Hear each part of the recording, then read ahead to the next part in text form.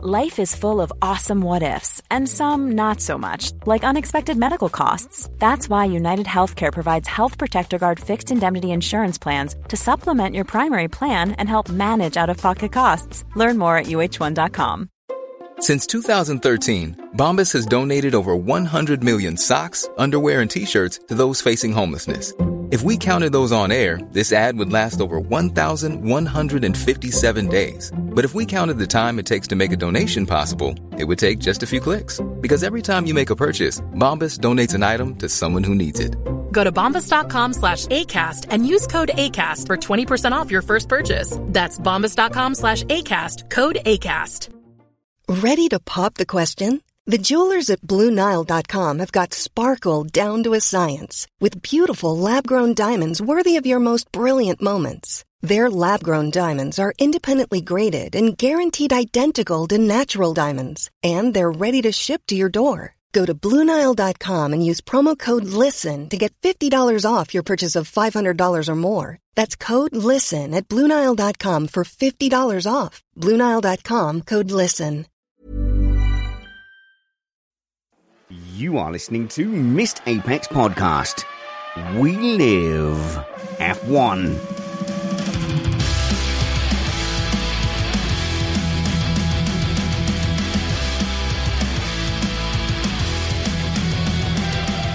Welcome to Missed Apex Podcast. I'm your host, Richard Reddy, but my friends call me Spanners. So, let's be friends. It's spring break, still.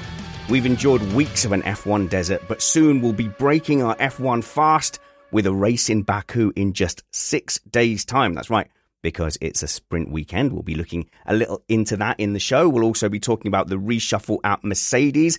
We'll ask, are there too many races in America? Should we be exploring other seasons? And was Kimi Räikkönen the 2008 contender that everyone's forgotten about? But first, a little bit of Missed Apex admin.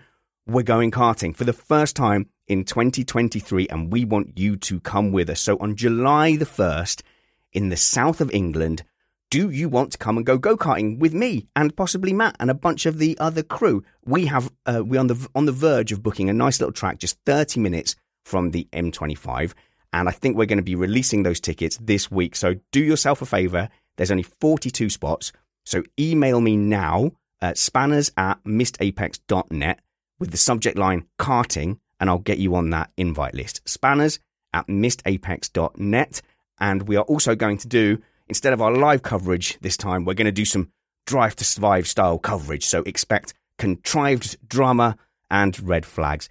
We'll try and do a live recording in the morning as well. But you will get, for your money, 45 minutes on track, which is plenty. That's 3 sprint races and a place in a final. There'll be pizza and chips, and there will be beer afterwards as well. So for your karting and your pizza and chips, I think we'll be looking at about 140 quid. But that's for a whole day of Missed Apex, karting, and a little bit of socialising as well. Now then, we are still an independent podcast produced in the podcasting shed with the kind permission of our better halves. We aim to bring you a race review before your Monday morning commute. We might be wrong, but we're first.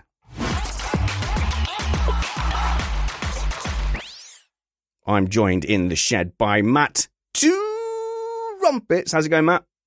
I gotta say, I'm really looking forward to complaining about having 5 races in 6 weekends after weeks of complaining about having no races in 4 weekends. If you don't complain about both things equally viciously, I will be very disappointed.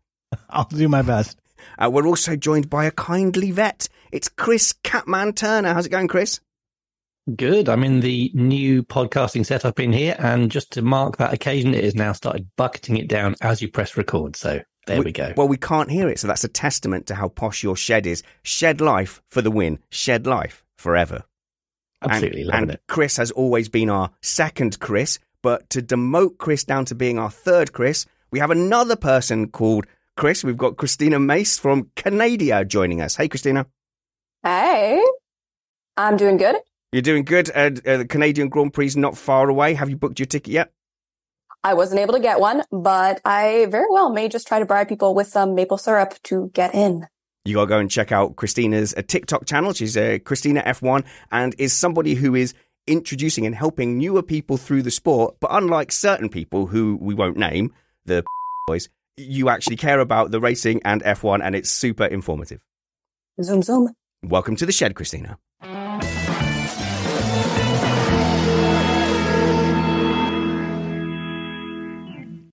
Plenty to cover in the news today, but I think the big thing we have to cover is the reshuffle at Mercedes. That's got to be the big dirty news. Big dirty news.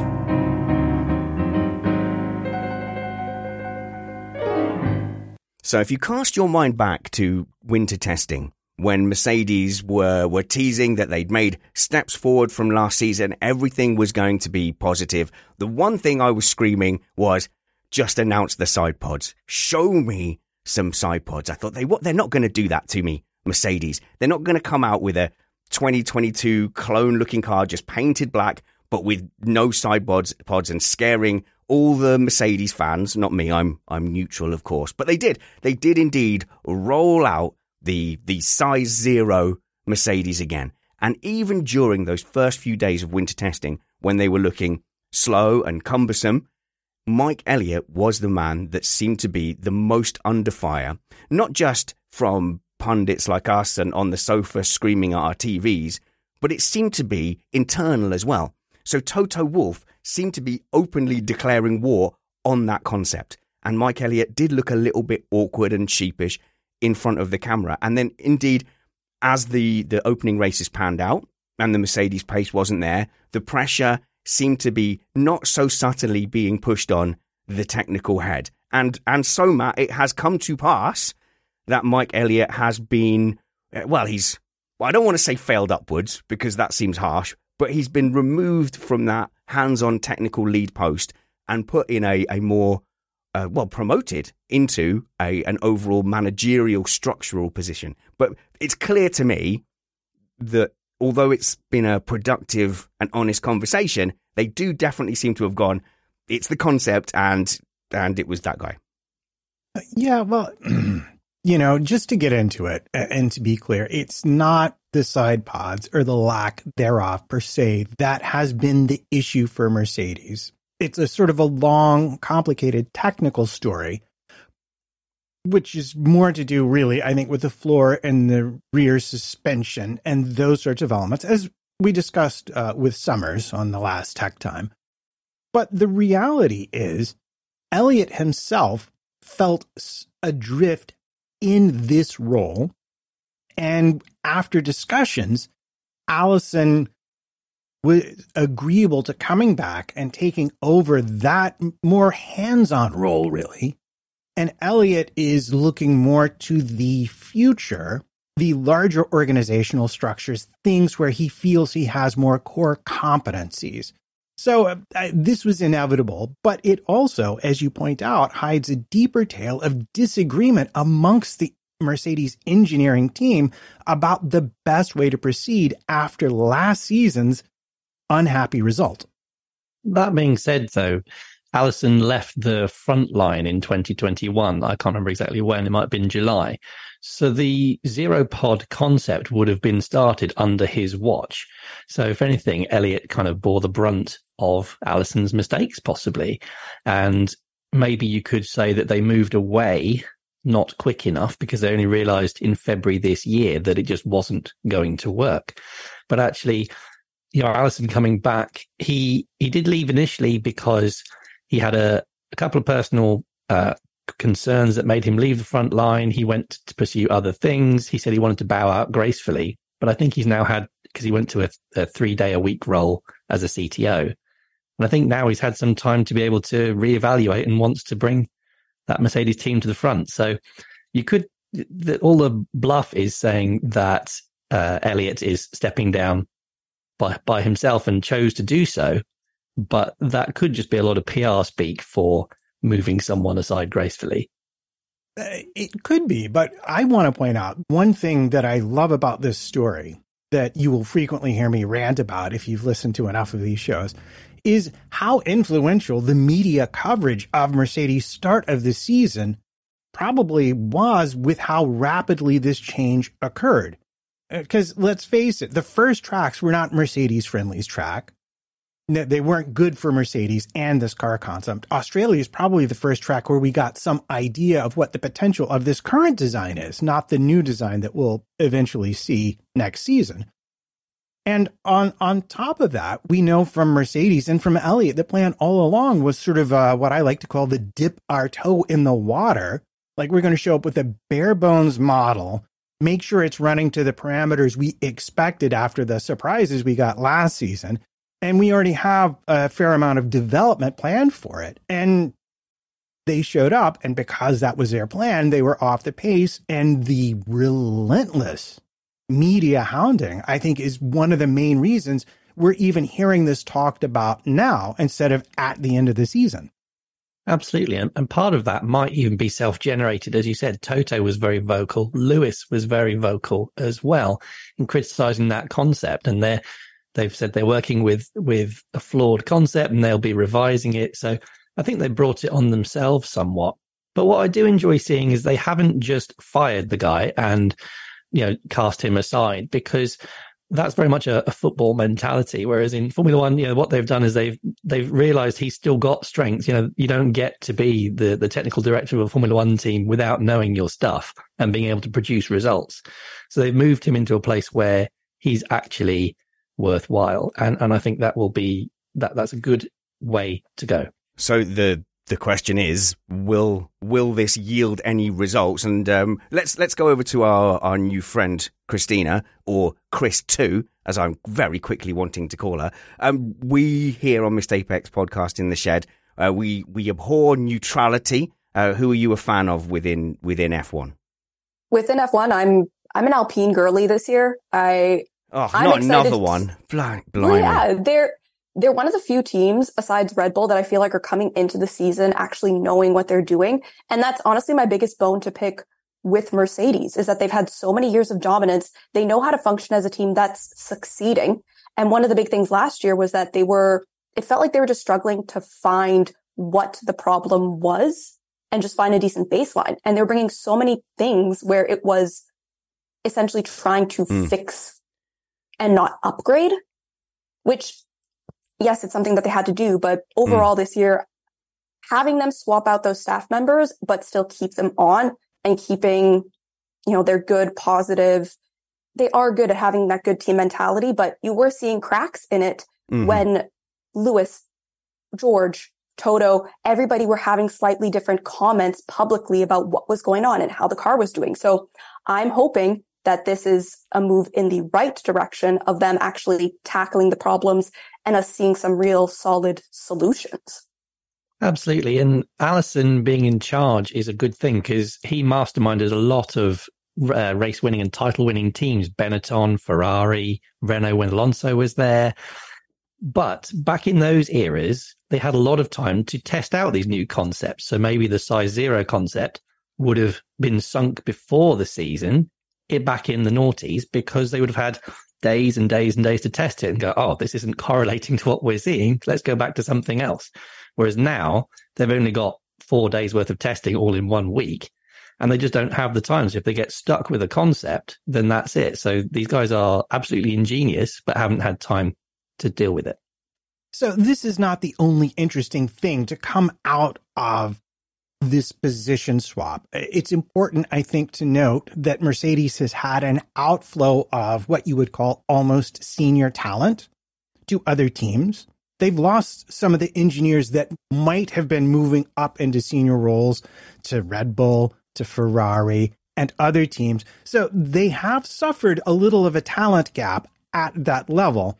But it's also important, and I think this is one of the most interesting things, but that would probably just be me, is that the chief designer, John Owen's role has now been split, and his assistant, Giacomo Tortora, will be taking over a lot of the administrative details for maintaining information about the cost cap. Now, I don't know if you file taxes, but I will tell you right now, as an independent contractor, the amount of work I have to do just to prep for my accountant to be able to file my taxes is pretty time consuming. And this is sort of an interesting place where new regulations are interacting with the team and possibly not helping them out all that much, because we're talking about the chief designer of the car here, spending a lot of time filling out spreadsheets with financial information instead of designing cars. I want to know about how fast they're going to go round in circles. Enough admin, my goodness, and enough cost cap as well. Oh, it is nearly cost cap time, isn't it? When do those figures get announced? Because I can't wait. And as much as,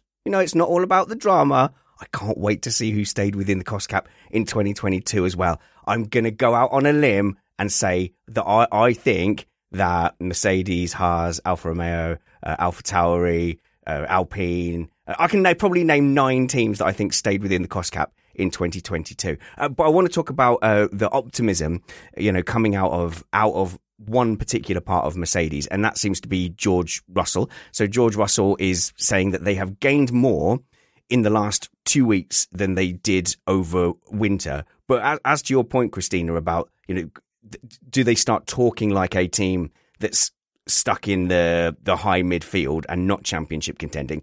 Or do they act like a team that's just about to fix everything and get back into winning ways? George Russell is always very positive and is always like, at the moment now, he's champing at the bit, isn't he? He's going to go, no, it's going to be fine. Everything's going to be brilliant. It's cool. And there's way more interviews like that from George Russell than from Lewis Hamilton. Christina, sorry, that was aimed at you. Sorry. Well, honestly, it makes sense. George spent 3 years? He spent 3 years in the Williams. So it doesn't surprise me at all that he is comfortable with cars that don't make him entirely happy and that he can see that silver lining. He has to have developed that positive mentality to survive 3 years being at the back of the grid. Like, for him, it's just a completely different reality than Hamilton, who is like, no, I expect excellence from this team. I expect to be listened to when I give feedback. And that was one of the things that he voiced his frustration over, was that, the team didn't entirely listen to me as much as I think was warranted. So, I think it's probably more likely that their performance realistically is somewhere in the middle of those two opinions, because they're just coming from it with a unique perspective comparatively. Like, it's not an unbiased opinion. It's their own personal perspectives. Yeah, I agree. And even Russell is very careful to point out that the advances he's seen in the simulator still have to be confirmed on track. And this was Mercedes' original plan for this concept, which I do feel vaguely compelled to point out, according to them, is only being dropped not because they don't think they can catch Ferrari and beat them like a gong, but because they don't think they could catch Red Bull with this particular concept. So the only reason we're hearing all of this is because they've decided they can't beat Red Bull at the rate they're going, not because they can't beat anybody else in their current format. And the development path for this car was always sort of preordained. And so it's not perhaps a huge surprise that these advances are coming when one would expect them to, and that they're adding a lot of speed, because after all, Mercedes were always fairly good with their development and with being able to out-engineer problems.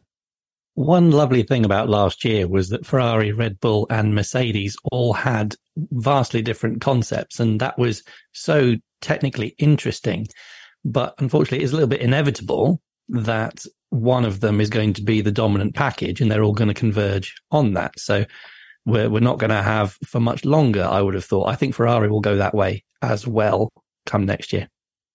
So Jose's just said, I know side pods maybe isn't the problem, but maybe just try. Like, maybe, do you reckon, in that scene in Happy Gilmore, where Happy Gilmore, he does the dancing down towards the tee and does the hockey style run up before hitting it, and then Shooter McGavin secretly on the practice tee tries it and is all frustrated.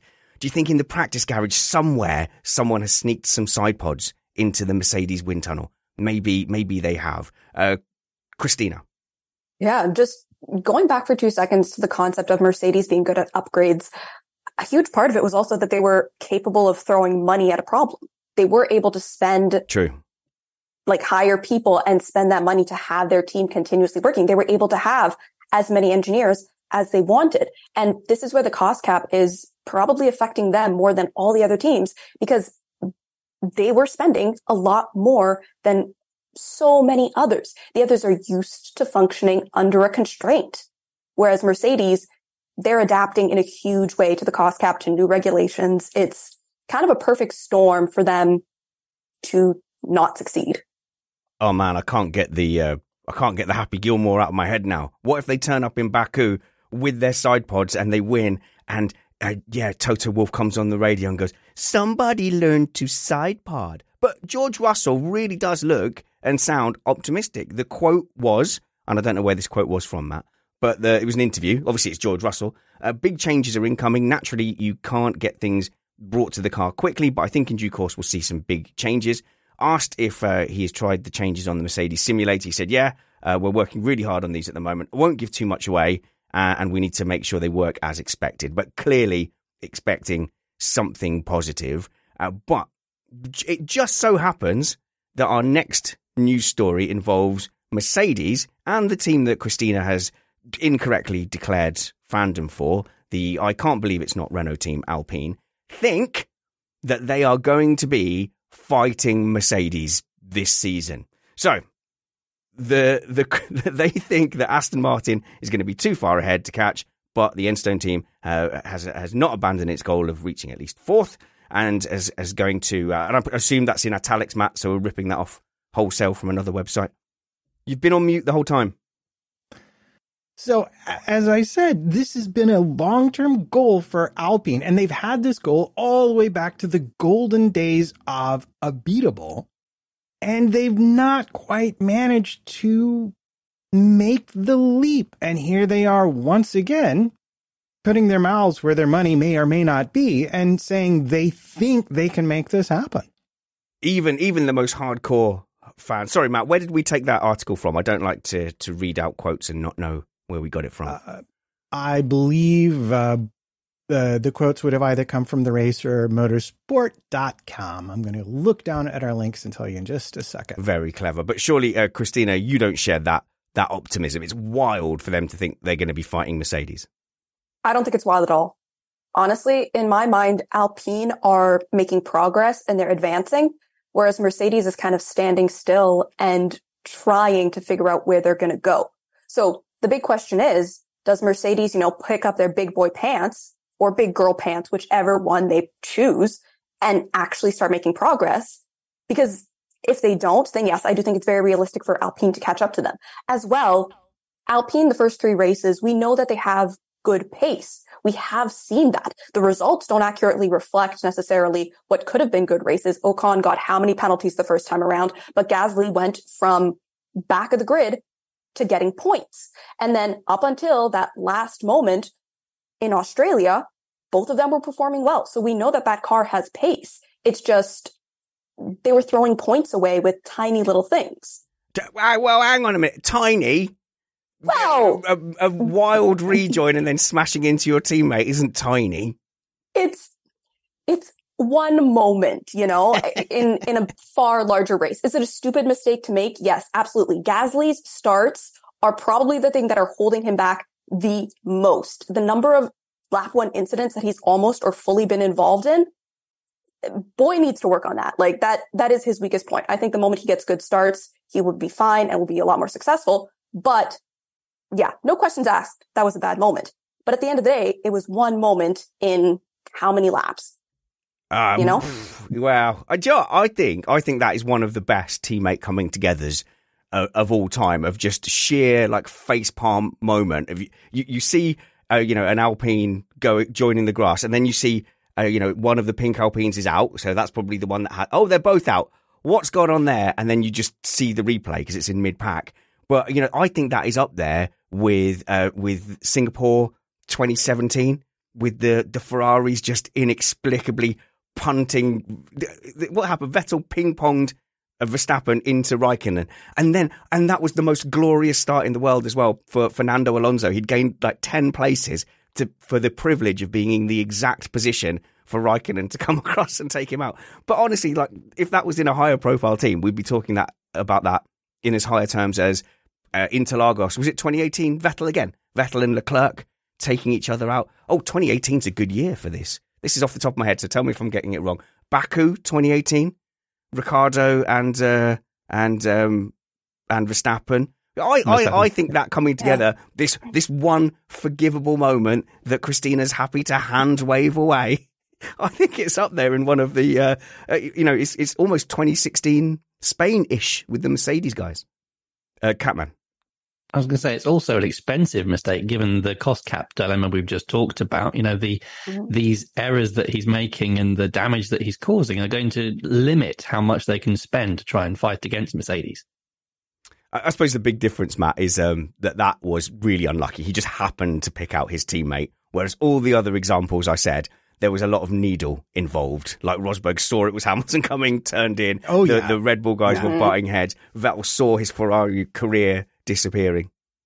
Yeah, well, I got to say, I don't think Christina is wrong to bring this up because, after all, we're talking about the potential of the car here, not the actual points scored by the driver. And if we look at the differences, it's interesting because they talk about in the article Pat Fry does, like how much more they think they have to gain to catch Mercedes, but with the obvious caveat that they don't know what Mercedes is going to bring to the table. The point I would like to make is that everybody talks a lot about how improved Aston Martin is.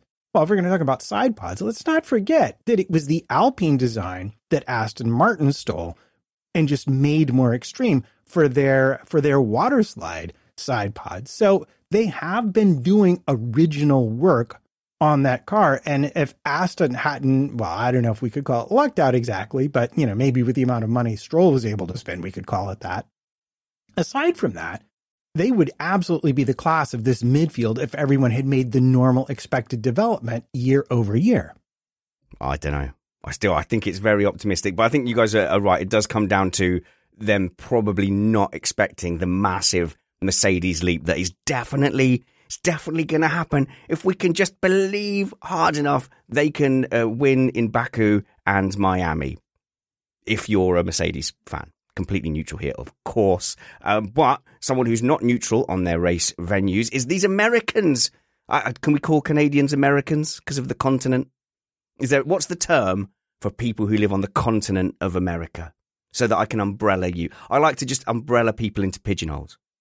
North Americans. There we go. You North Americans and your greedy demand for races. So we're going to have the first American race coming up in Miami. And the big question is there too many races in America? But the criticism would kind of be that, yes, America, we know you've recently discovered F1 and welcome in numbers. And it's been a dream. It's been a long dream for F1 to finally catch the attention of American motorsport fans. And actually for a lot of European fans, it's been a thrill. It's kind of like, it's like the cool kids.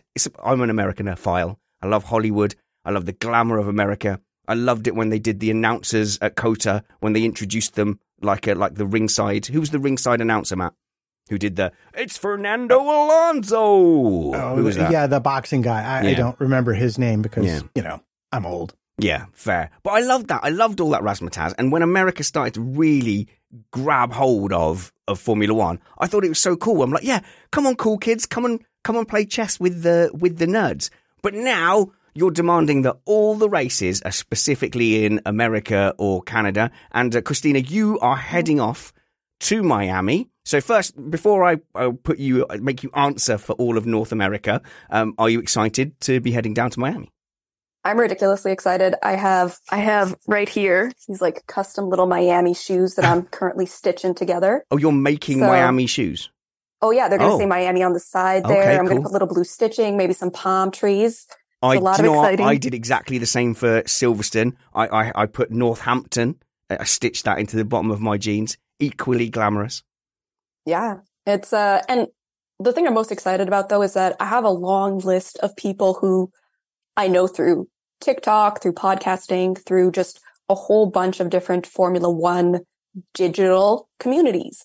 But now I'm actually getting to meet them in person and be like, you're real. Oh, don't. You're really real. Don't do that. I had podcasters and influencers in my house last Sunday. It was, there was some cleaning up to do. Sorry, Matt, you were just trying to get in there. I was just going to say, don't forget your life vest if you're going to Miami, because it does tend to flood down there, I bet. Yeah. And is this the one with the fake marina that is now real water? They're making it real. Indeed. They've made it real. But, going down there, I do worry with Miami that it's much more about the people who are going to be at the circuit. So everything seems to be catered towards making it an event that you would want to go to. And I get that, and I get everyone's got to make money. But for me, Formula One has always been a TV sport. realistic. I cannot imagine a season where I go to more than one race. So the concern is that, they get a lot of feedback from influencers, celebrities, and all the people in and around the paddock clubs. But for everyone else around the world, it's not that much of a spectacle based on last season. Yeah. The big thing for me as well is that if you're anywhere you're going to have a race, you have to justify it. And you have to justify it to the fans. You have to justify it to the people who are regularly watching. And in my mind, I don't think people would be complaining as much about going into the States if those races were good and were quality. Last year with Miami, we were hearing nothing but driver complaints about the track. Looking at the Vegas layout, it has the longest straight in all of the calendar at 1.9 kilometers, I think it was. Like, it is absolutely massive. So that's the biggest bone I have to pick with it, is that if you're going to come to the States, and the thing is, the States know how to do spectacle. They do that fantastically. So is it going to be an experience for people who actually go to the race, who are there trackside? Yes, absolutely. Is it worth the $5,000 that some people are paying tickets to go to Vegas? Are you paying $5,000? No, to Vegas, yeah. Yeah, but Miami's not exactly cheap either. No, Miami isn't. It's not cost effective. That's for sure. But I've been planning to go on a massive vacation since I was graduating, and then COVID hit. So now I have a very treat myself mentality, and I'm not going to look at the bill until I have to look at the bill. And also, if you're coming from like Vancouver side of Canada, that is very much like a summer holiday in Miami. You might melt. Never. Matt. Well, what I love about this is, the complaint is always that somehow the entire continent of North America, which is easily as large as the entirety of Europe, has almost as many races as Europe has. That's so unfair. And while your point about quality is well taken, I mean, Singapore was hardly, outside of crashes. It's not like always the most exciting race ever, nor is Monaco. Let's admit it. I think there are even some other people on the panel who'd agree with me about Monaco. I'm literally not watching Monaco this year. Do you remember I vowed last year if they kept Monaco on that I wouldn't be part of the race review? So I'm going to stick to that. I'm going to have a week off. We're going to have Jono or Antonia lead that one up with you, Matt. Sounds good to me. I'm looking forward to it because qualifying is always worth it, even if the rest of the race underperforms. But these races aren't just races. They're excuses for rich corporations to do lots and lots of business. So these destinations, Vegas, Miami, Singapore, Monaco, in certain ways, they're less about the racing of Formula One, although that's there, and a lot about the business of Formula One. And I would argue there, being in Miami, those parties, you get those invites, you go to the Red Bull party, man, you are having the bestest of all times. It's just an expensive disco as far as I can tell. Oh, that was such an old man thing to say. It's just loud noises.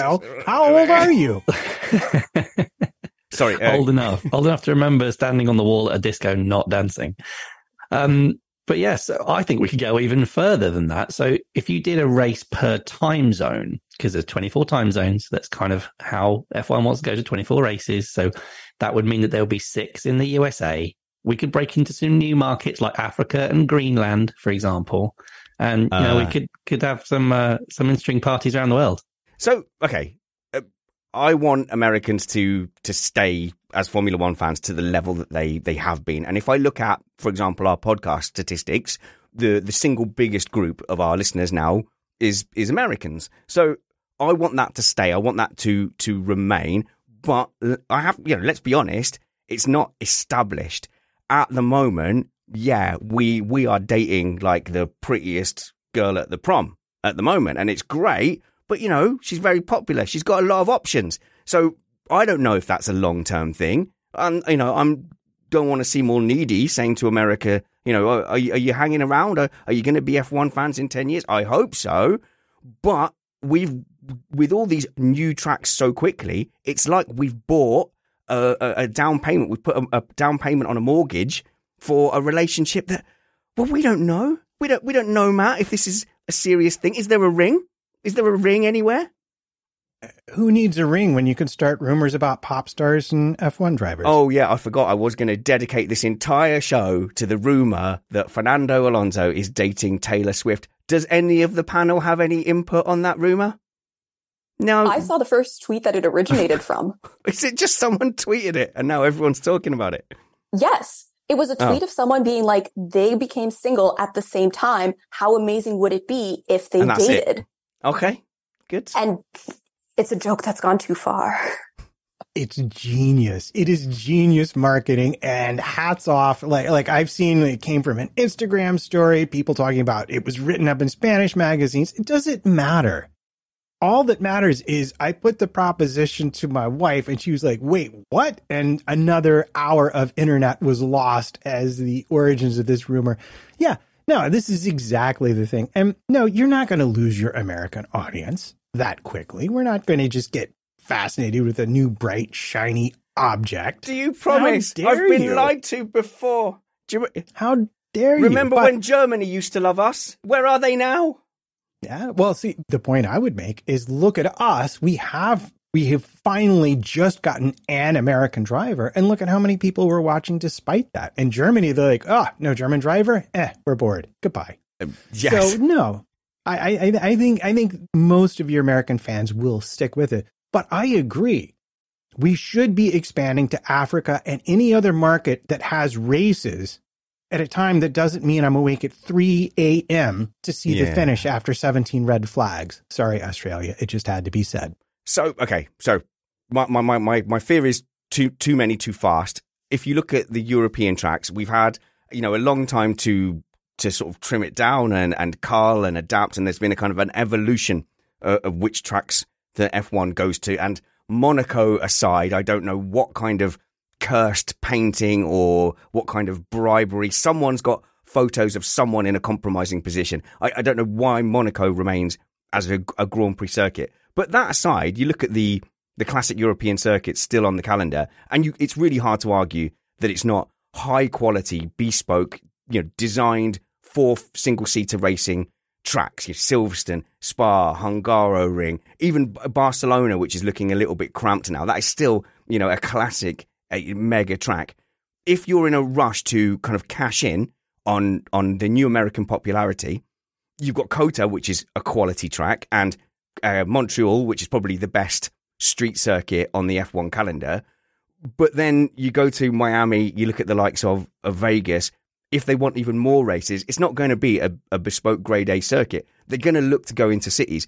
Street circuits are trash for racing, and I just feel like if they pump it up, they're going to build up the excitement, producing these below quality racing excitement street races, and it's going to be a castle built on sand. And that's not what I want for America. I want America to, embrace it properly and be patient and have enough of a substantial and sustained following to go, let's build more COTAs, because the Circuit of Americas is one of the best tracks on the calendar. There, I've been yelling stuff for a while. Matt, you yell stuff now. Road America, Watkins Glen. We already have some good circuits. Yeah, they need exactly. Yeah. upgrading. Yeah. But those are places with a heritage of racing. So those places, if you could upgrade them, they would take it seriously. There's a core blood of racing there that isn't necessarily there if they just want to throw city centre tracks together. Yeah, but you still have to grow the business. Hence Vegas, which Formula One itself is promoting. They've never done that before. That's kind of an interesting experiment on its own. And I've heard talk that Indianapolis is not out of the question when it comes to new U.S. venues, despite the, was it 2005 Catman? Because you would know this. The rather interesting race in 2005. Yeah, where only 6 cars started the race. Yeah, that was really interesting. A good 2 hours wasted there.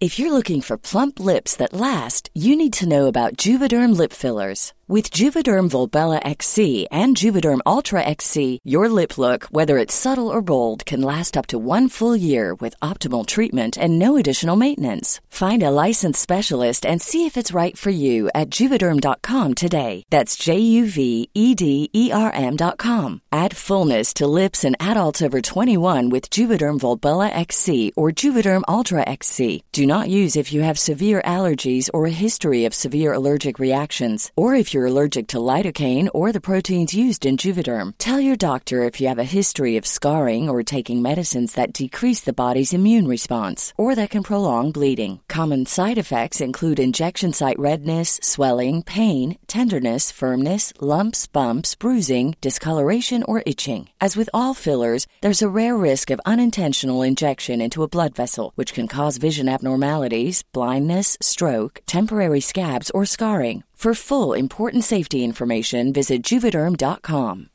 Here's a cool fact. A crocodile can't stick out its tongue. Another cool fact, you can get short-term health insurance for a month or just under a year in some states. United Healthcare short-term insurance plans are designed for people who are between jobs, coming off their parents' plan, or turning a side hustle into a full-time gig. Underwritten by Golden Rule Insurance Company, they offer flexible, budget-friendly coverage with access to a nationwide network of doctors and hospitals. Get more cool facts about United Healthcare short-term plans at uh1.com. Everyone knows therapy is great for solving problems, but getting therapy has its own problems too, like finding the right therapist, fitting into their schedule, and of course, the cost. Well, BetterHelp can solve those problems. It's totally online and built around your schedule. It's surprisingly affordable too. Connect with a credentialed therapist by phone, video, or online chat, all from the comfort of your home. Visit BetterHelp.com to learn more and save 10% on your first month. That's BetterHelp, H-E-L-P. I disagree that street racing is trash. Oh, God's sake. Wait. To a European eye, certainly, but the Americans are very used to their street racing. Yeah. If you just look at their recent IndyCar exploits, Roman Grosjean will tell you that street racing is exciting. Yeah, well, they end up just in walls, don't they? In fact, this is a little good segue whilst we're talking about American motorsport. Christina, I've noticed on your TikTok channel, of which you have about 1 billion followers, you did a recent breakdown. Really, you've been using this summer break to explore other motorsport, which is something that I always nag myself to do, but I just don't. I know exactly when the F1 races are. Formula E just comes and goes. I never know when it's on. I just hear, I see an odd tweet going, that was quite a good Formula E race, but I never know what channel it's on, how to watch it back or anything. And I think we get the same with Indy as well. But can you convince us in a few minutes, why should us blinkered Formula One fans check out Indy? Let's stick with, I think, IndyCar specifically. I think one of the things that appeals is we probably know a lot of the drivers already, so we can be emotionally invested. And it's a bit more of a spec series. But I think it's hard for a lot of Formula One fans to get hold of because it's either an oval or a street track. IndyCar, the number of overtakes that you're going to see in a single race will sometimes be more than you will see in an entire F1 season. Or that might be me exaggerating a little bit. Probably not. But the sheer number of overtakes you get in IndyCar makes it worth it. You're actually seeing racing. And again, because it's a spec series closer to, you don't actually have a car that's making a runaway for it. You're going to have the pack close together for the majority of the race.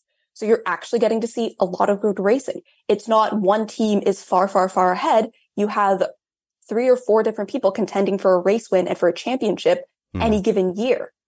It is really fun. It's really exciting. And my personal favorite thing about them is that if a car is still in a drivable condition, but it's gone into a barrier, the trackside marshals in their little safety car equivalent will come out, will get the car out of the barrier and turned around properly, and they can keep joining the race. They can keep going. So you don't lose cars, and having more cars on track means you have more competitors, which is better racing. I see the appeal of that, and I suppose you could just say, if you want a spec series, definitely there are some great spec series out there, and IndyCar kind of falls to that. But does the team element, which is so prevalent in Formula One, does that have a factor in IndyCar? No. It doesn't really matter who's in what team. They don't particularly collect team points. They'll do a trophy at the end for the engine manufacturer that has the most points. There's only 2 of them though, so it's a nice little, thing they get at the end, but there's not a whole bunch of stock placed into it. At the end of the day though, the crown jewel of IndyCar is coming up next month, the Indy 500. Okay, I'm going to tune in. If you're going to give anything a chance, start with the Indy 500 because it is an absolute spectacle. There's a lot going on. There's, again, a lot of familiar faces. And as much as it is oval racing and you have to adjust and get used to that, it's really fun. It's really exciting. Like it's just a different type of chaos. So it is interesting across the generations because we probably span 3.5 generations here on this panel. But to hear you talk about overtaking as a feature, it's got more overtaking, so that must be better. Whereas the likes of me and Catman, maybe some older European F1 fans, Catman, if we watched F1 for the overtaking, we'd have stopped watching F1 a long time ago. Anyone who sat through the 90s, you go, there was an overtake. I was napping for that overtake. I know, and they often didn't catch it on the replay either, so you'd basically miss the one exciting thing, or the ITV era being an advert. One thing IndyCar has got right is the push to pass. So in F1 DRS, it just provides easy overtakes, whereas push to pass, I think, is it 10 pushes that they've got that they can use through the race, or is it 20? I can't remember. But they can deploy them attacking or defending when they want to. So it's absolutely awesome, and that's what F1 should do. Yeah, and it's not just overtakes. It's not just overtakes. It's the fact that they are quality overtakes. You're talking about cars that are separated by, we talk about the delta to overtake in Formula One as being a second, 2 seconds sometimes. I have to be that much faster or I'm not going to make this pass happen. DRS has helped that some. In IndyCar, you're talking about cars that are separated by thousandth of a second, and all the overtakes are going to be quality. The tire strategy, there's fuel strategy that all plays into it. And then, as you say, there's also the strategy with push to pass. And more of it is in the driver's hands. The cars and engineers can and do make a difference, along with the strategists. But so much more, it's much more 50-50 between driver and team than it is in Formula One, where it's about 99% car and 1% driver. Oh, I don't think. Do you know what? I'm not going to have that argument. I don't think it's quite. It's not that much. I think definitely the team sets the overall position of the car, but you can't say a driver doesn't make a difference in Formula One. You can name a million teams over the last 10 years where there was clearly one driver that was getting results and a driver in an identical car, didn't get that result. So I just think, what did you say, 95? I think that's a little high. I think, I will cite 2017 as a season where Lewis Hamilton or Max Verstappen or Fernando Alonso in that Ferrari. Yes, you caught me. You hooked me in. There was a number of drivers who would have won that 2017 championship in that Ferrari. The driver can make a difference. It's not 95%. Catman. Git. It's also down to the aerodynamics in IndyCar as well, in the fact that they're not so heavily reliant on aerodynamics means that they can follow and they can overtake easier. So as you said, Matt, it's all about pure overtakes rather than manufactured, and that's why I absolutely love IndyCar. But Christina, don't they love a little bit of a manufactured competition caution, much in the way that F1 is now going down that route? Yes and no. I mean, IndyCar this past weekend, they had their practice run at Indianapolis for the Indy 500, and one of the drivers got released and bumped into one of the other cars, and they just had a nice little apology on Twitter. They were just like, sorry, man. And he was like, it's all good. Your crew chief already came and apologized to me. So yes, they have drama, and yes, they have tense moments, but they also travel together and they all live together in the same buildings a lot of the time in Indianapolis. So that friendship and that sense of community, I think, is also just a little bit different, especially because they're not necessarily directly competing with their teammates in a lot of the same way that they are in Formula One.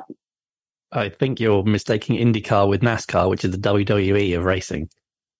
Me? You think I'm doing that? Oh, okay. Sorry. Oh, not sorry. So it's NASCAR that's got the reputation for the competition cautions and everything like that. So I'm sorry, IndyCar. I apologise, and I will. What's the event that I'm tuning into? The Indy 500, and that is Indy 500 in April, May. In May, yeah. The whole month of May is the IndyCar month, and they do have a documentary that is coming out this Thursday, I believe. The hard part is that it's only available on the CW. So if you're not in America, you have to be sneaky. You have to break the law. Okay, someone explain to me how to do that. Matt?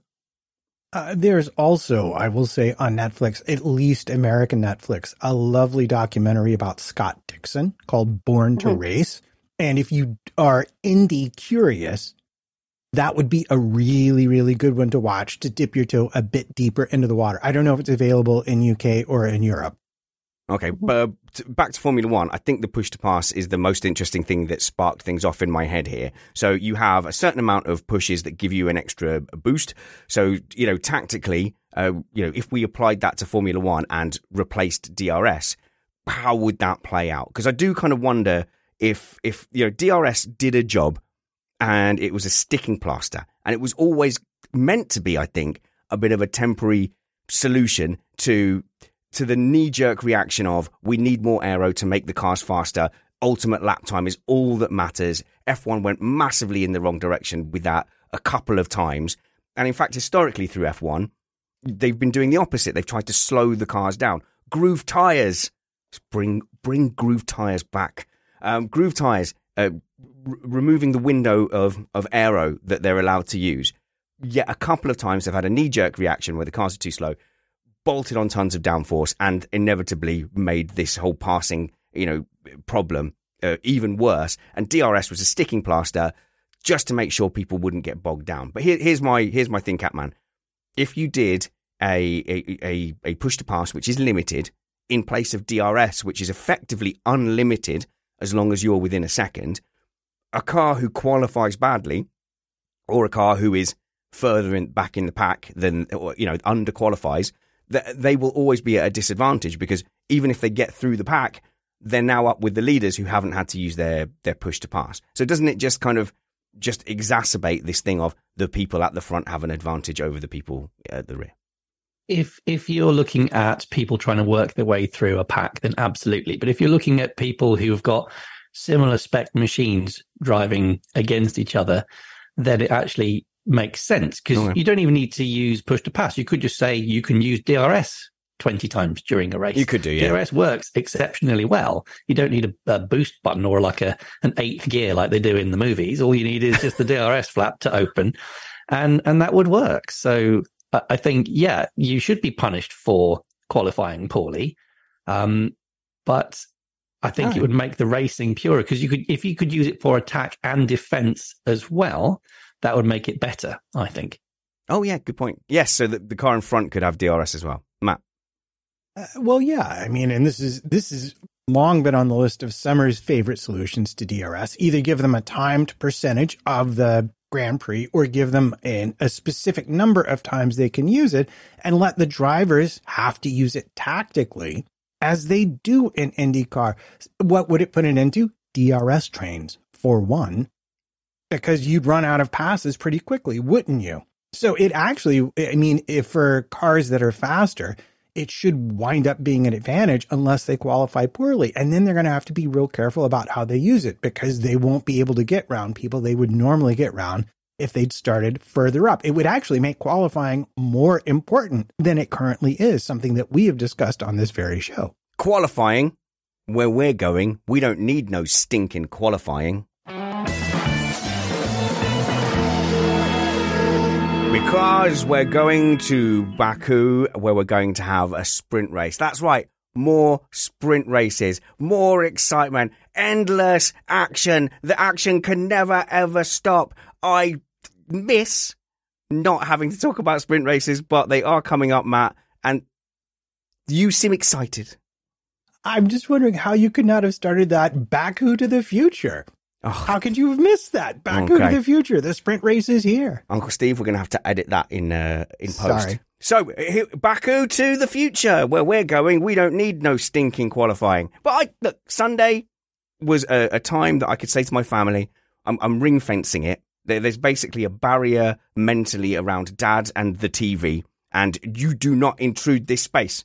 And for 2 hours every few weeks, that arrangement worked well. And then occasionally, if there was time, I go, I'm going to catch the qualifying, actually. going to catch the qualifying. If I miss it, no problem. I can catch up with it later. But seeing as I've done all the dishes, I've done my chores. Does anyone mind? I've played petanque in the garden.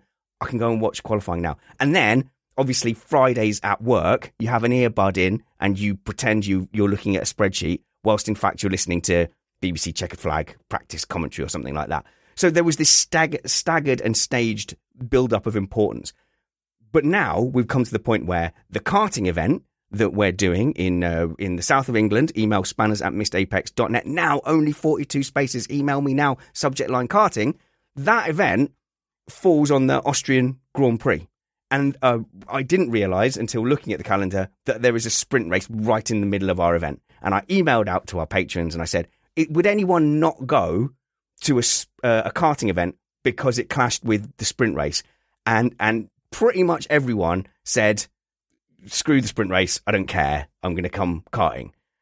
So is it really as important to everyone, Matt, as everyone seems to think it is? They've got the viewing figures that said more people tuned in to the sprint race than the qualifying, and more people tuned into the Friday qualifying than they did Friday practice. So that's it. They've got a sniff of it, and they're hooked. They are. And I will say that your lack of care about the sprint race will only extend until Perez wins one or more. Vamos, Checo! You'll be very interested in all the sprint racing that's going on. No, what's most interesting is that we know now, or at least it's been widely put forth, that the Saturday sprints are not setting the Sunday grids. The Friday qualifying That's will. good. And what we don't know, but what is very, very intriguing, is that the qualifying for the sprint race will now be a separate Saturday morning thing. And the only thing they've said about it so far is that it will be shorter. Christina. Yeah. And I mean, let's keep in mind as well, it hasn't been confirmed that that new format's going to be used at Baku. Oh, yeah. They've said most likely it's going to be, but they're trying. Pirelli already shipped out the tires. Like, that's the thing. And so if they're changing the format and they're going to change tire allocation, they're really limited on that right now because Pirelli already shipped those out months ago. So we'll see what happens. But the thing is, I enjoy the concept of sprint races. I like the idea of getting more racing on the weekend. That I don't have a problem with, but their execution of it definitely needs work. And my biggest annoyance is them saying, oh, well, we have stats to back up the fact that more people watch these sprint races. You have 6 data points. Yeah. 6. They've had 2 years of 3 sprint races each. That's not good data. Are you kidding me? That's compared to the number of Grand Prix we've had, that is a tiny little percentage. And does my begrudging view of the sprint race, does that count towards the statistics that they're, the fact that, we were house hunting and I arranged it and then I was sat in a kid's playground last year and watching one of the sprint races like on my phone because I'm an addict and they know I'm an addict and they know I'm going to try my best to watch that sprint race, even though I would have been perfectly happy just having qualifying and then the main event. Is the sheer number of views kind of worth it? And the thing is, I'm arguing against myself, Matt, because I will watch every sprint race that I have an opportunity to, and they know that. Yeah, well, I mean, the question is, do you want an FP3 and a qualifying, or do you want a qualifying, and a race in a weekend? I mean, and let's not forget too that one of the arguments, and I think it's a fair argument, is that this is a big win for race promoters where sprint races happen because it makes the tickets a lot more worthwhile. You can come on a Saturday and you can see a qualifying and a race on a Saturday. You can see a race on a Sunday. You can see a practice session and a qualifying on a Friday. Every day has something that really matters to the overall weekend. Catman, I'm going to be positive. Let's be positive here for a second. What's good about it? If it decides the grid for Sunday, I'm annoyed. It's annoying. That's a stupid thing to do. It unshuffles the grid. It's pointless. It's just like having the first stint of Sunday's race is a bit long. Sunday's race is a bit longer, but the first stint is on Saturday. What's the point? If it's a separate championship, I don't care at all. That will literally give me the excuse to not watch it. Actually, this solution, where it is part of the championship, but the races don't affect each other, that's in a world where I'm not going to get my own way of them bogging all the way off. This is okay. okay. That was you being positive, was it? Yep. It's the best I can manage. Yeah, I agree. I wouldn't watch it if it was a separate championship. I mean, I would, of course, as you said. I'm addicted. I know. But let's pretend. Yeah, we wouldn't watch it, Catman. They're abusing us. It's not fair. But I do think that I value my weekends. At one point, they were suggesting that they were going to make it a 2-day weekend and just condense everything into that. And that would be okay because, as you said, I have to compete with work and all that sort of stuff. I just don't think that diluting out the racing makes it better. One main blue ribbon event is far better than lots of little drip fed victories. So that was the Max Verstappen suggestion. Instead of sprint races, if you want to make it more interesting because the teams have fewer sessions to dial in setups, just make it a 2-day weekend. Unfortunately, I think, the business side of Formula One is not really looking to lose days, nor are promoters. But it's not diluting. I get so argumentative here. This is me having a rant. Sorry. I get so argumentative about this. The sprint race is really its own unique thing because it's on fresh tires, on low fuel, and we see faster lap times than we do in the actual Grand Prix when we get to that same point in the race. So the strategy is a little bit different, mostly based on what tires you choose to race on. But it's the drivers being called upon to have a slightly different set of skills in order to score points that will count in the championship right now because the sprint race championship is not a separate thing. Okay. So still feel like Christina's the most positive on these and that you'll just, you'll eat up every race they have to offer. If I'm going to be positive, I'm going to lean over to your side. I think I do like the fact that they get one little practice warm-up session and then they're straight into the action. That could mix things up. Mm-hmm. I mean, for me, it all comes back to the fact that we've only had 6 of them. I feel like that's just not enough time for me to actually care. Because last year when we had sprint races, I was like, oh, okay, I'm tuning in anyway. This is just me watching something different. Okay, they're racing again. Okay, that's perfectly fine. I think I'll care more this year now that there are 6 of them. But currently, there's 6 this year? Yes, there are 6 of them. Well, that's you breaking that news to me. I must have known that, but I've forgotten it. There's 6. Let's be honest. Let's be honest. They aren't politely asking us if we'd like sprint races. They're just doing it slowly enough that we don't complain too much. It is the future. We've got to stop being grumpy old gits about it and crack on. So before we end the show on talking about what upgrades we might think might be around the corner, I just want to quickly have a little bit of a story time with Uncle Catman. Everybody gather round the tree. Uncle Catman's going to take us back in time 15 years to a time when Alonso wasn't definitely dating the biggest pop star on the planet, a time when Lewis Hamilton had just thrown away a world championship and was claiming his first world title, when Massa, a pre-accident Massa, was setting the world alight, and the reigning champion was Kimi Räikkönen. But, Catman, was Kimi Räikkönen the 2008 contender that we've all forgotten about? And the jazz was just for me. You don't get jazz. You can earn the jazz. What old man music are you putting over my story time here? It's just I didn't know what I was going to say. So I thought if there was jazz covering, I could have had dead air and it would have been fine. Like they do on Radio 1. All the time. Yeah. Well, so the answer to your question, Spanners, is no. No, he wasn't the forgotten contender.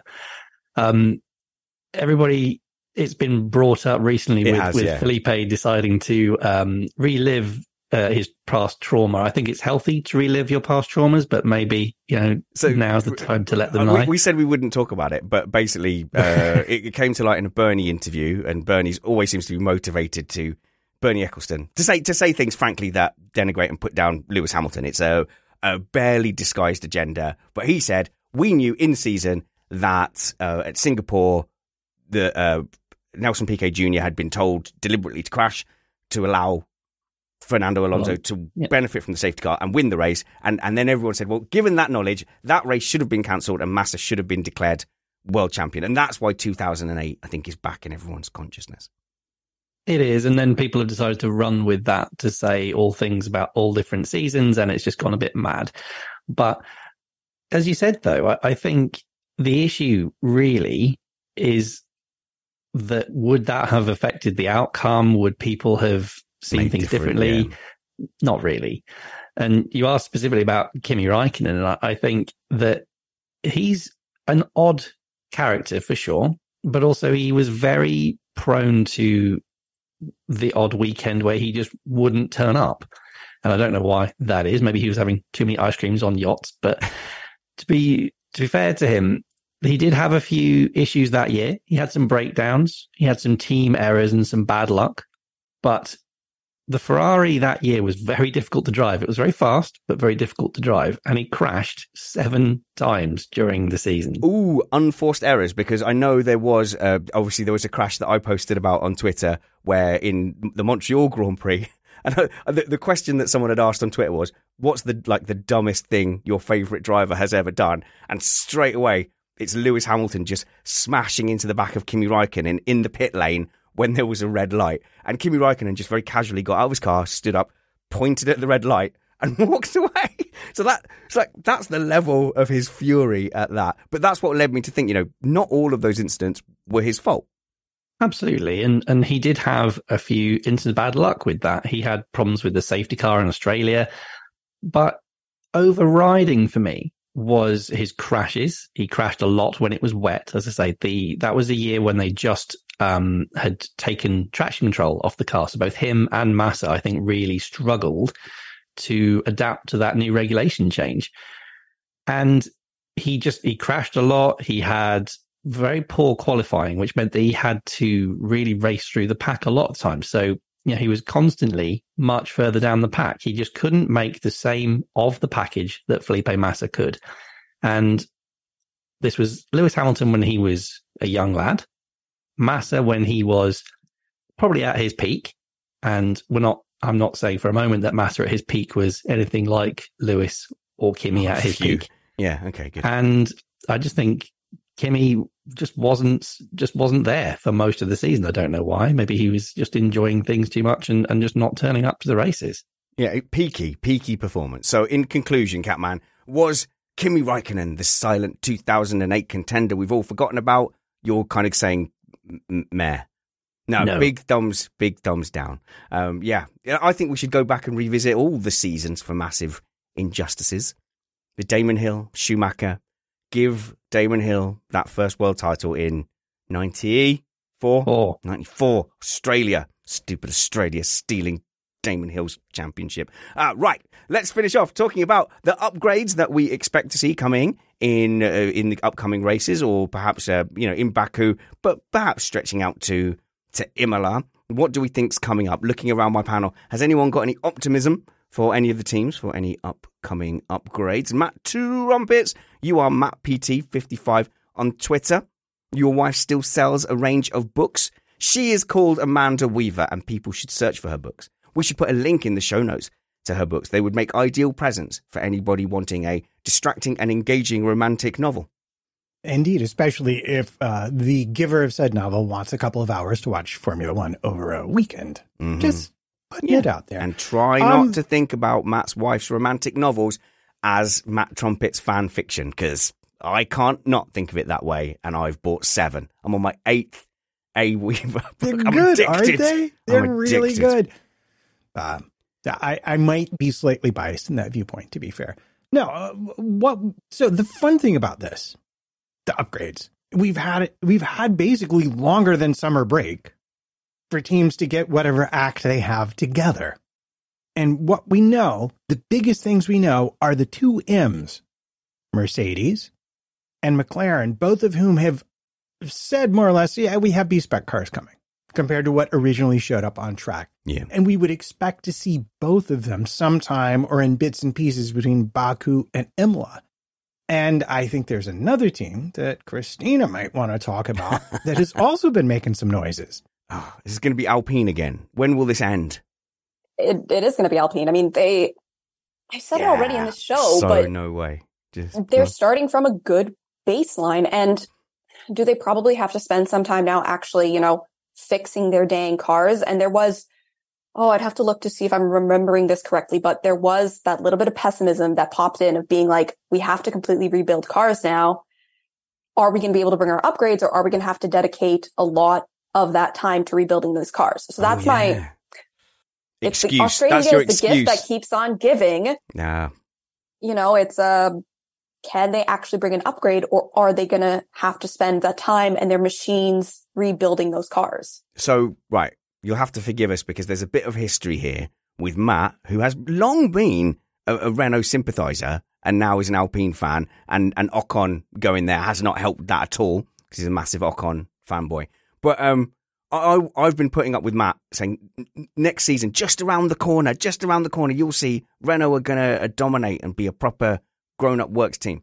So let's quantify this, because Matt has a habit of going, well, they did finish 6th, which is quite good. For Renault should be aiming at World Championship. So what would constitute success for you two? Let's start with you, Christina. For your prediction and your optimism to be correct, what would we see from Alpine? Honestly, I just want them to have a race where they don't make a mistake. Or they just finish. Is that what? I will be happy as a fan of theirs to see both of their cars cross the finish line and both of their drivers saying, we didn't make any stupid mistakes. We put our best performances that we could to this day out. That as a fan, I will be happy. As a critic, though, I want to see that car actually, fighting with people. Because in those last couple of races we saw as well, a lot of the times the Alpines were kind of just floating off in no man land. And I mean, that was kind of true for a lot of Bahrain and Jeddah for a lot of the teams. But, Australia, we got a peak of Gasly actually holding off some of the faster cars, actually competing with them. So I want to see that competition come back. As a critic, that'll make me happy to have them have a car that actually goes wheel to wheel with someone else. Would you be offended if I said that was quite a low bar? Not at all. Is it a low bar? Yes. But right now, my optimism in them is, it's a little low. I'm still hurting a little bit from Australia, quite frankly. And as well, yes, they're elite athletes. Yes, they have that mentality, but it still can be a bit of an effort to come back from a hit like that, where, especially Gasly, you made a mistake. You did. You can hear it in his voice. He's just he's going to be his biggest critic on that one. So I'm just excited to see if they actually fully come out of the gates. And if I'm going to be super critical, I want them to actually be finishing ahead of one or two of either the Mercedes or the Ferraris. Wow. That would put me happy. Wow. Matt, I'll go to you because I think that would be wildly ambitious. I think if you're Alpine right now and you're an Alpine fan, points. I think that's what we're talking. If you got 2 cars in the points, that would be a wildly successful Alpine weekend right now. Until the Gasly Ocon imbroglio, they had 5th and 6th kind of locked up on those last 2 laps, because Ocon, despite losing his strategy, and let's not forget, in Australia, he was put on lap 2 onto the hard tire to go to the end, not needing a pit stop, got absolutely neutered by the red flags, and fought his way back into the points, caught up to Gasly. And on the start, and had Gasly not come into him, it would have been 2 Alpines finishing 5th and 6th in that race.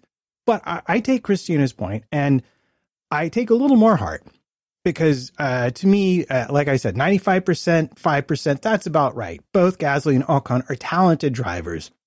And the thing in Australia really, I think, was a failure of race direction. There's a reason they started that race earlier. It's because of the sun. The starting straight is right into the sun, and that caused, frankly, I think, a lot of the problems, both with Sargent and with Gasly into turn 1.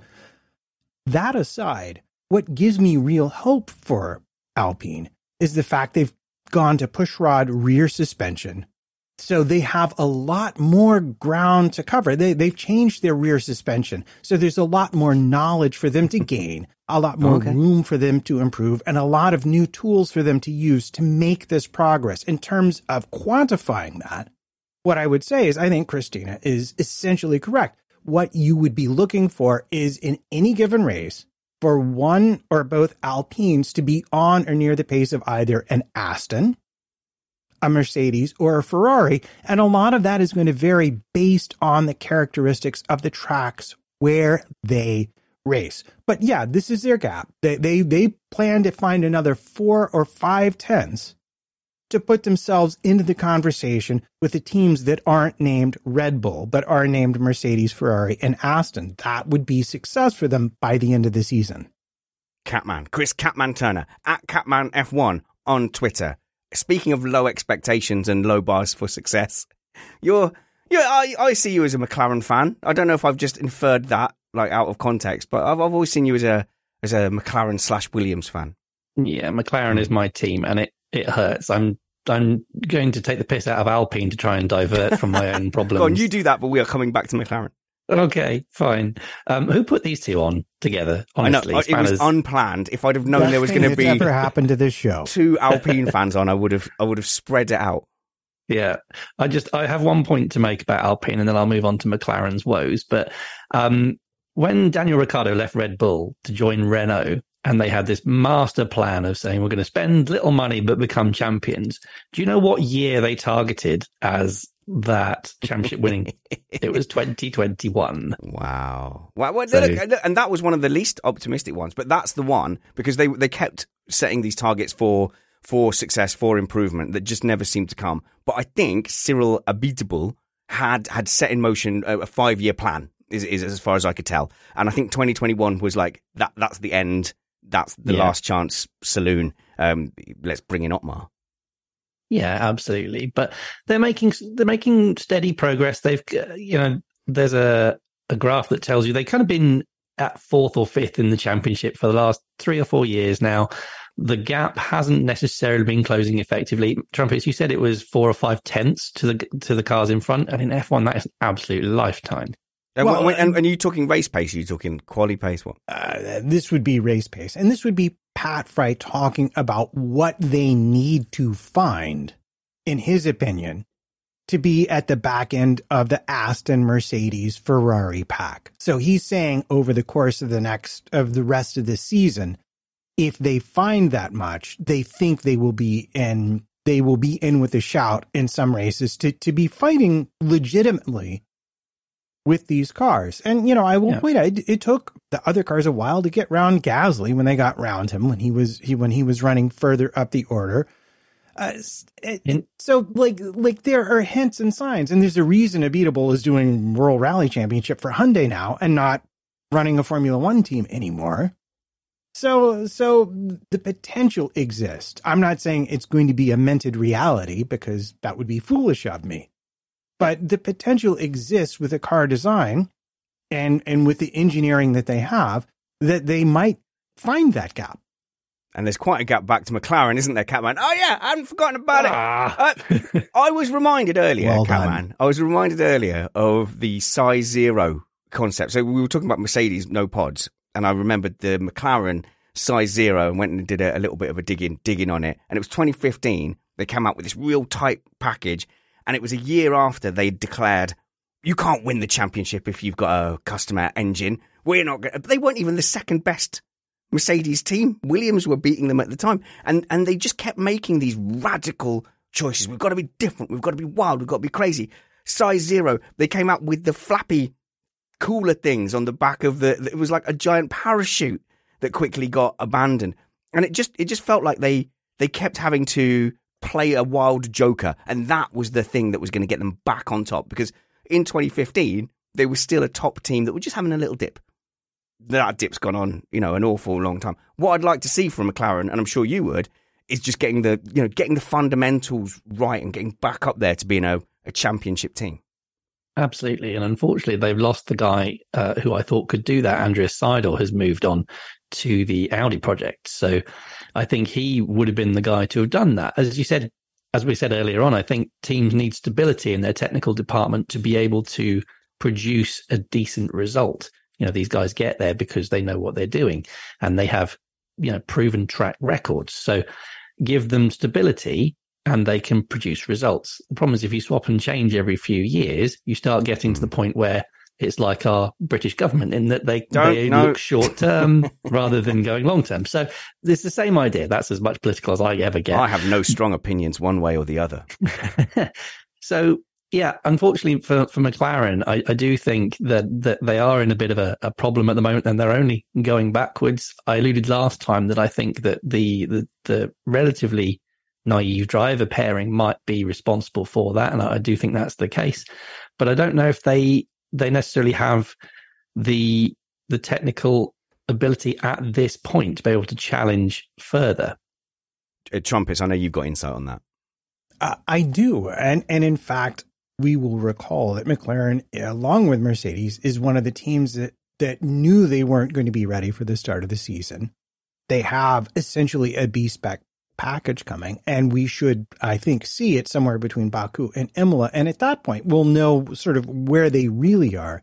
But possibly the biggest upgrade for McLaren is going to be their change in engineering structure, which everybody seems to be pretty happy about, and which is, I think, hastened actually by the departure of Stella, or by Seidel rather, because Stella is there now, and he's a longtime McLaren person.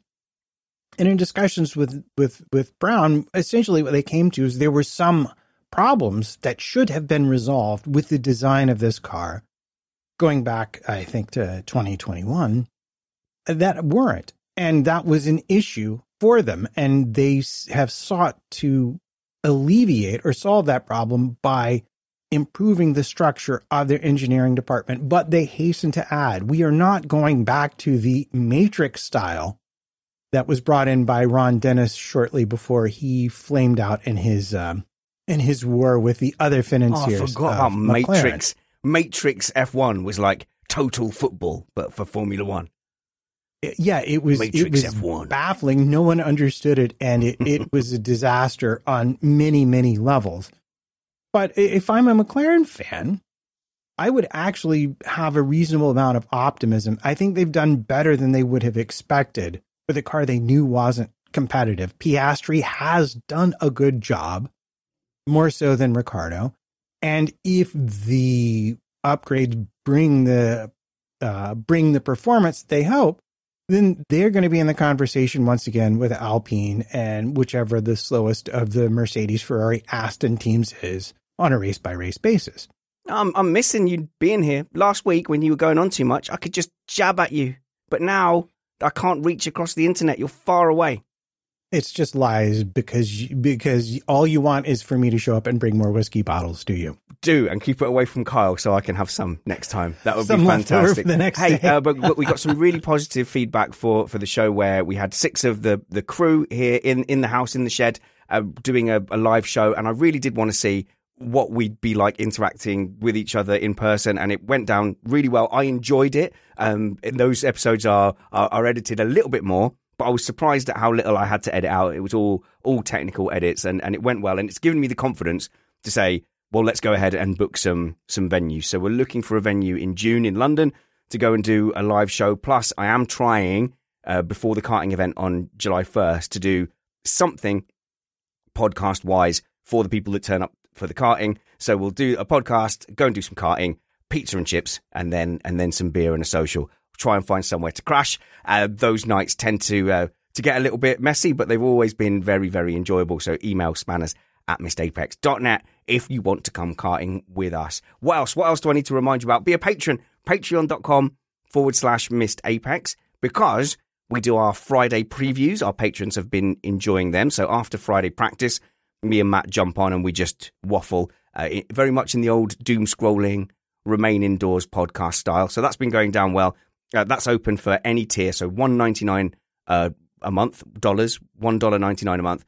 You get that, you get an ad-free feed, and at the $5 tier, come and join us in our Patreon Slack group, which is a great place to be, and you find out about things like live shows and live podcasts and karting first. Patreon.com/MissedApex. It's the reason Missed Apex survives. Go and follow my panel. Firstly, our new friend Christina. I believe we go to Christina.Formula1 on TikTok. There we go. Correct. And you're on Twitter also? I am on Twitter @Christina Lee Mace. Yeah, you won't regret it. Go and follow Christina. Go and check out her content. It's very popular. It's popular for a reason. The links will be in the show notes below. You can follow Catman. His content is less popular because it's mainly like putting your arm up a cow in a big glove. That's mainly what you do day to day as a vet. Pretty much, or a hamster, whichever you prefer. Ooh, it's much more of a challenge. Smaller glove, though. Save money on gloves. At CatmanF1 on Twitter. Go give my crew a follow. Go follow them. Their links are always in the show notes below. And you guys, not enough of you follow Matt. At MattPT55 on Twitter. He has opinions and he will tell you them whether you want them or not. And go and follow him on Instagram and Facebook, because we do get a lot of live and interesting pictures from your jazz and your saxophone and trumpets or whatever. And it's a good follow. I like to think so. And yeah, I do have a habit of dropping the occasional photo from a live venue where I'm performing for those who like that kind of thing. Go and search for Matt Trumpets on Instagram and Facebook. And follow me. I'm the best one. Spanners Ready on Twitter, Richard Ready on Facebook, and follow the show at Missed Apex F1. Subscribe. Tell your friends that Missed Apex is fine and it's broadly a nice place to hang out. One last thing. If the sprint race on the Saturday is a point-scoring race rather than deciding the grid for Sunday, we are going to bring a B crew in to do a short race preview. That's my plan. So to do a sprint race preview, and then you can pick that up and you can listen to it or not. It's up to you. But we'll do a proper race review concentrating on the race itself on Sunday. I think that's the plan. I think it's as good a plan as any. And until we see you next, work hard, be kind, and have fun. This was Missed Apex Podcast.